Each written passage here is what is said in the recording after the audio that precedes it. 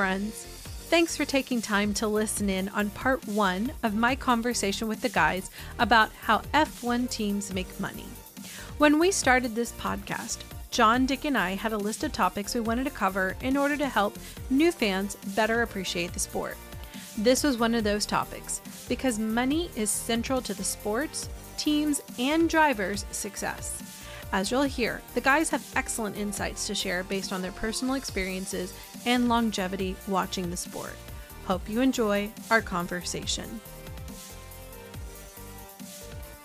Okay, guys, here's my next question, and I think the group should discuss because it's one that we've been having offline, and it was one that I posed to you both. How do F1 teams make money? John, you were kind enough to write out a list of some key headlines that relate to answering that question. I know it's something both of you have great insights in, so I'd like to use that as the framework of how we'll approach this time of conversation between the three of us. I'm going to list it out, and then John, I'd like you to take the first one, which is one. You noted driver academies are where the up and coming drivers pay for the opportunity to be identified with the team.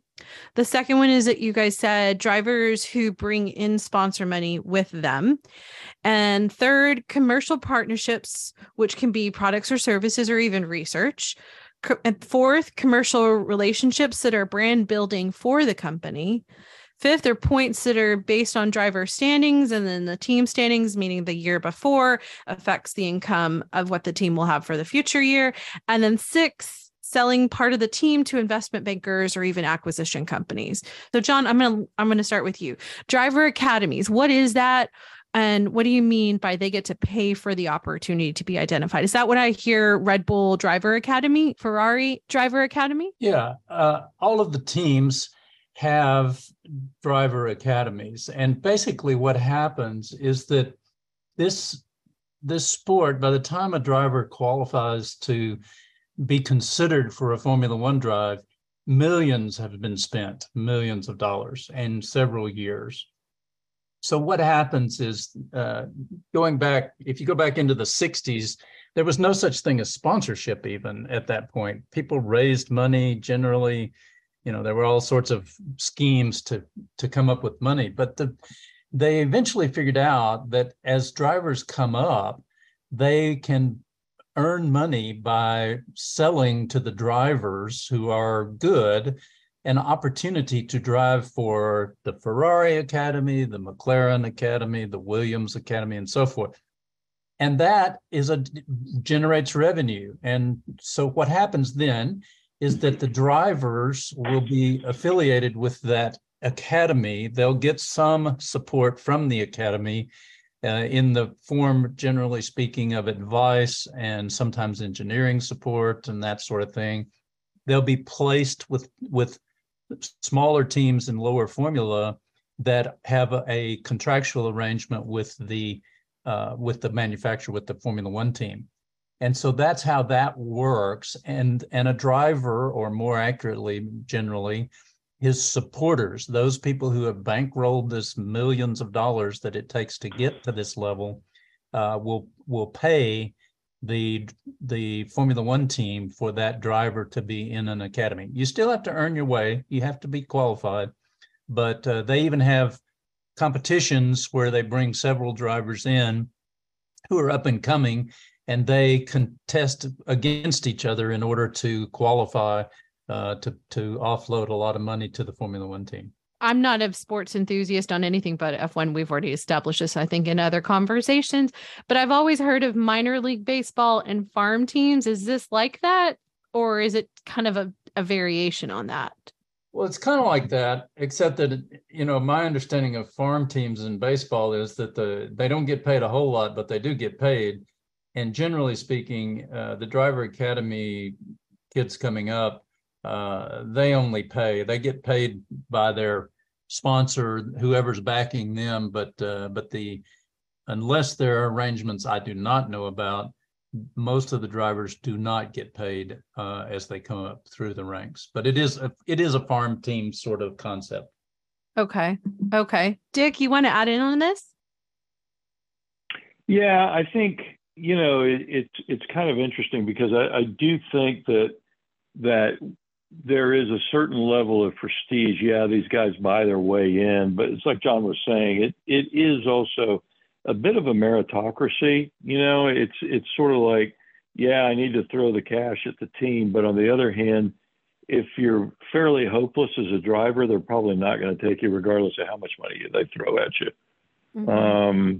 I could be wrong on that, but a team could be really desperate for cash. I mean, we know that Williams a few years ago was very desperate for cash, but for the most part, these guys, not so much. I mean, and you do see on a very small scale, the driver academy with other teams and other series as well. Same concept. Well, it seems like with the academy, it's not just the financial, but also the prestige. Like if you are getting up to that level, regardless of if you're giving them money, you had to have, like you said, the meritocracy aspect of it. But if right. a team was desperate for cash, it wouldn't be in your best interest to put in somebody who's not good, because that's going to devalue the brand. So you got to be still very careful right. about how much money you're willing to do. John, going back to what you said about supporters, are supporters like family, friends? Is that business? Yeah, it can be any of those and a combination of those. Clearly, some people come to the sport with family money, and that is willing to be spent.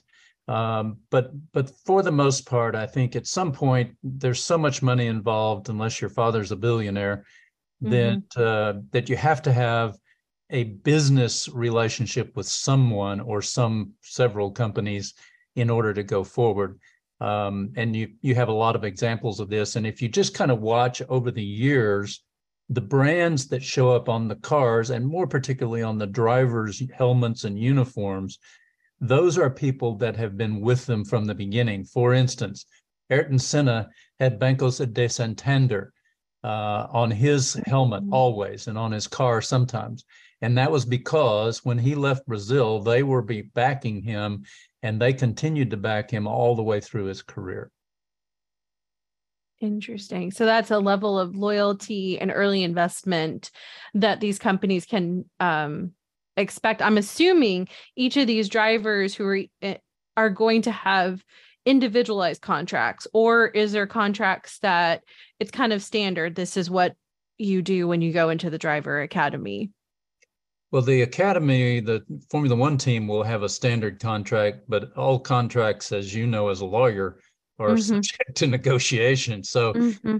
so those, for instance, I think it was probably Mick Schumacher who had an opportunity to go to the Red Bull or the Ferrari team academy, and he chose to go with Ferrari instead of Red Bull. That may have been a good choice or not, but there were some reasons for that with his family history and that sort of thing. But it is dependent. I would say also that people like Santander, they don't come into this just out of passion. Generally, that's a business relationship, and the value proposition for the business is that they'll invest less money at the front end than it would cost to be in Formula One at the back end. So mm-hmm. in other words, they're investing over the course of a few years some amount of money, but their gamble is that they will end up in F1 mm-hmm. on their driver in front of television and other opportunities. Mm-hmm. It's a long-term right. ROI play. So I guess the reason I was asking these questions is not only the lawyer in me, but also for Americans or people who are around a driver. In my head, I usually think of like a young kid. The importance of that, their advisors, to be seeking out legal counsel, to have someone in their trusted group who does know business and negotiate, especially if you have a young driver who's showing promise and skill, that people could come in early and do the long-term play, as you just said, or organizations, investors. And you should be really savvy to that and understand that that's sitting out there. I guess that's why I was asking a little more of those questions. Yeah, the driver definitely needs expert help along the way. I mean, how does he know? I've negotiated contracts, and those contracts included items like, are you going to have new tires for the test days, or are you going to be using used tires? And of course, the team would rather use used tires because that's cheaper for them. Mm-hmm. But you have to, those are the sort of things you have to negotiate and specify. That's a very good specific example, I think, for people to keep in mind the value. And that's not me plugging the legal industry, but in a way I am, that you need to have someone who's watching your back. Okay, so then that leads me to the second one, drivers who bring money with them. That means they've done more of the deal making before they've entered into the Formula One grid, right? So they've learned those skills hopefully well, and now have that as, I'm assuming it's seen as incentive to the team that this guy's already done, guy or girl has already done the work and now can bring this money in. What is the world of sponsorship like? I guess it would be the question I'd like you to answer for us, Dick. Well, of course, there's driver sponsorship, and then there's team sponsorship. And I think the commercial aspects of the team we can discuss here later on in this conversation. But drivers, there was a racing driver, American racing driver named David Loring from years ago, back in the 70s, and he had gotten quite a bit of success in the United States and England and all that, but his career kind of petered out. And somebody came to him and said, well, what advice do you have to give to a young driver? And he says, learn how to do business, and then you can go racing. And I think that's actually really, really good advice. And I think that a lot of these young guys coming up, of course, you can't expect a 15-year-old to be able to walk into a boardroom of a corporation and say, here's why you need to sponsor me, right? And so they, at that stage, the parents are still involved. And so the parents who are wise will be building out a network of people who can open doors for them, who can, grease the skids, so to speak, to provide that money that is necessary. And sometimes that sponsorship is really just to pay the driver's salary.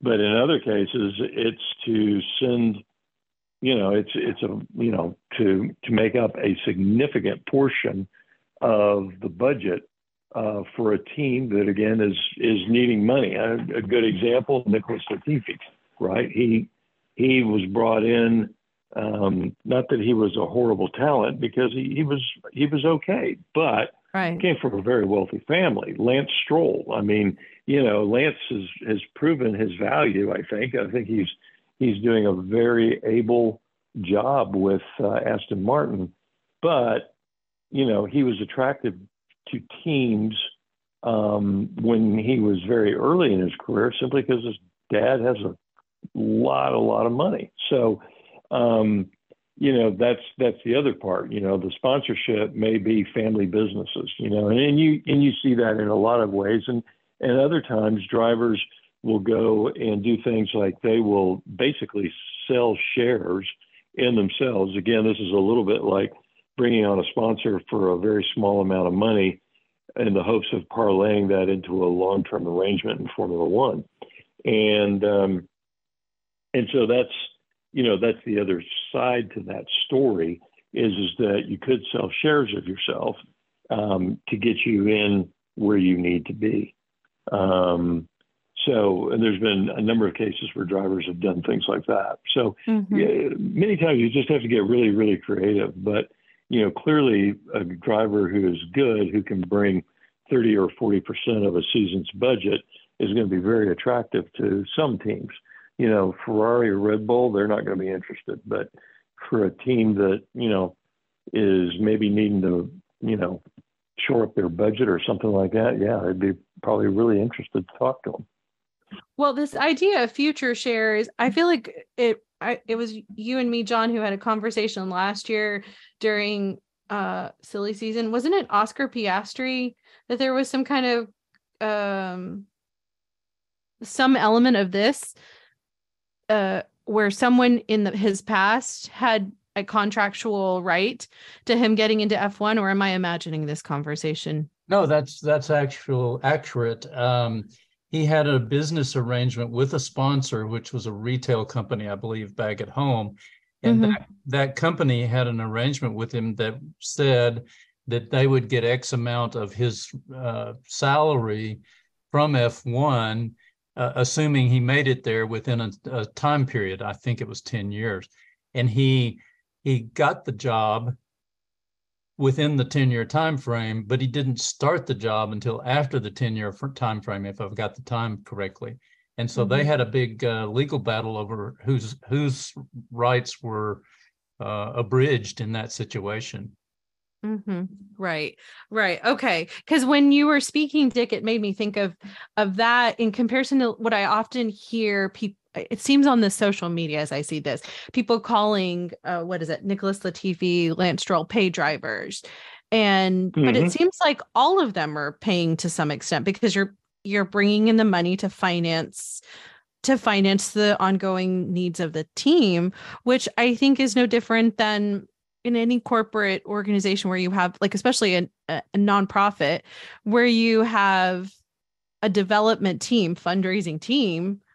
Those people are technically paying for their own salary, which is part of the organization's sustenance to keep them going forward. I just have never understood why it seems like it's a derogatory term that I've inferred when people call them, oh, they're just a paid driver. Is that because they're juxtaposing the driver from the driver academy type of person who more you can't see my air quotes right now, but like more meritocracy based? Do you see my question trying to analyze this, gentlemen? John, you want to take that? Yeah, I get your question. But there is a distinct difference between a person who earns their way to Formula One, for instance, by winning the major European Formula 3 championship, and then the next year winning the Formula 2 championship, and then the next year testing in Formula One and being quicker than his, already established teammate. So there are still drivers who do make it based on merit. Senna, Schumacher, Lewis, others who really do make it based on merit. Now, do they have backdoor deals with people? Schumacher had a deal with Willie Weber, who put up the money to get him a F1 test. So there are arrangements, but they still make it on merit. There are also driver schemes.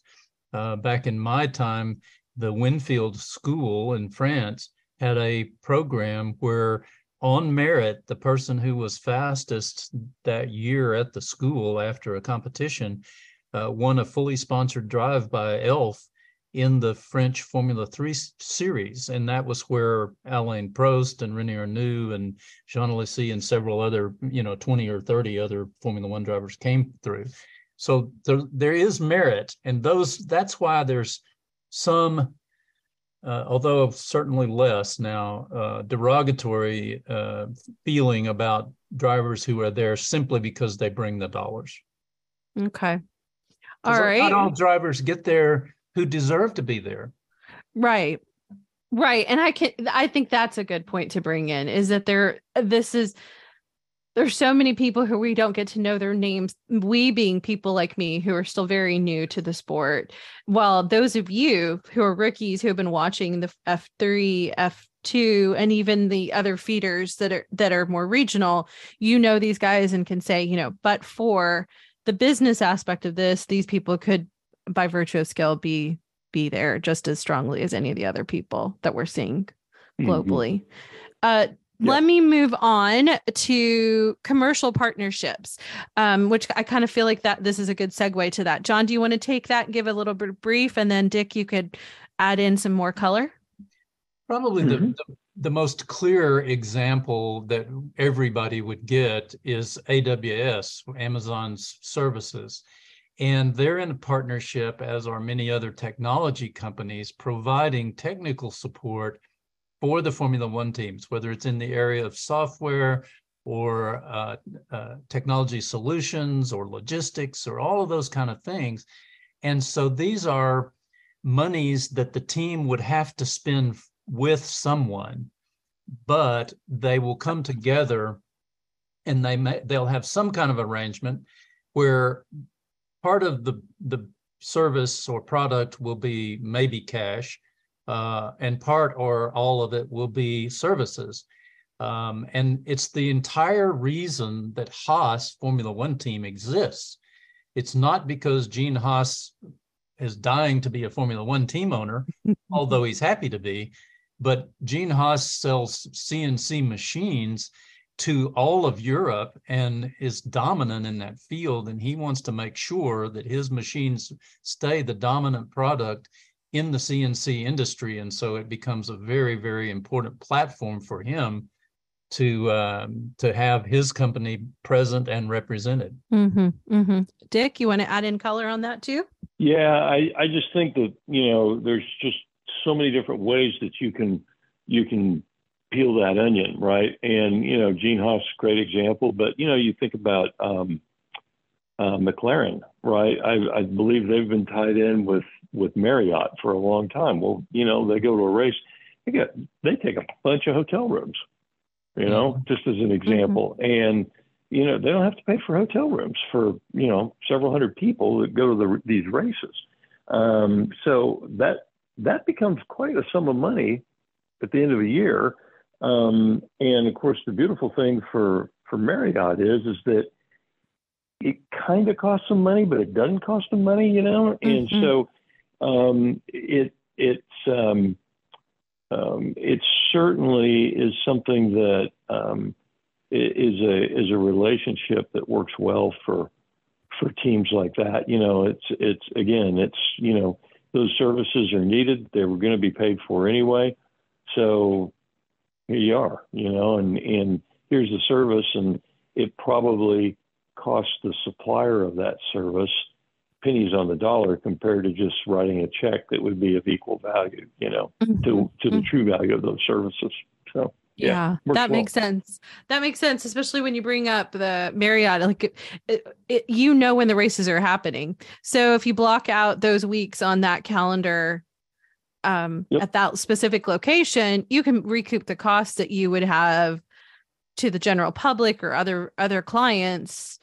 Theirs might mm-hmm. see an incremental to offset the costs that it's already capital that's been outlaid. That makes sense. Okay, friends. What did you think of the conversation so far? What are your thoughts about driver academies, sponsorship, and pay drivers? Drop me a line via email, Sabrina@2guysagirlandf1.com. New to the podcast? If so, take some time to catch our earlier episodes. We think if you're a new or casual fan of F1, then you'll benefit from our F1 101 episode. You might also enjoy our series Deep Dives with Dick. If you want to learn a little bit more about John, Dick, and me, then you might enjoy our individual episodes where we discuss our F1 origin stories. And with that, let me say, that ends this conversation. But rest assured, we'll keep talking and you can keep listening in because we're just two guys, a girl, and F1. For John, Dick, and me, Sabrina, thanks for listening.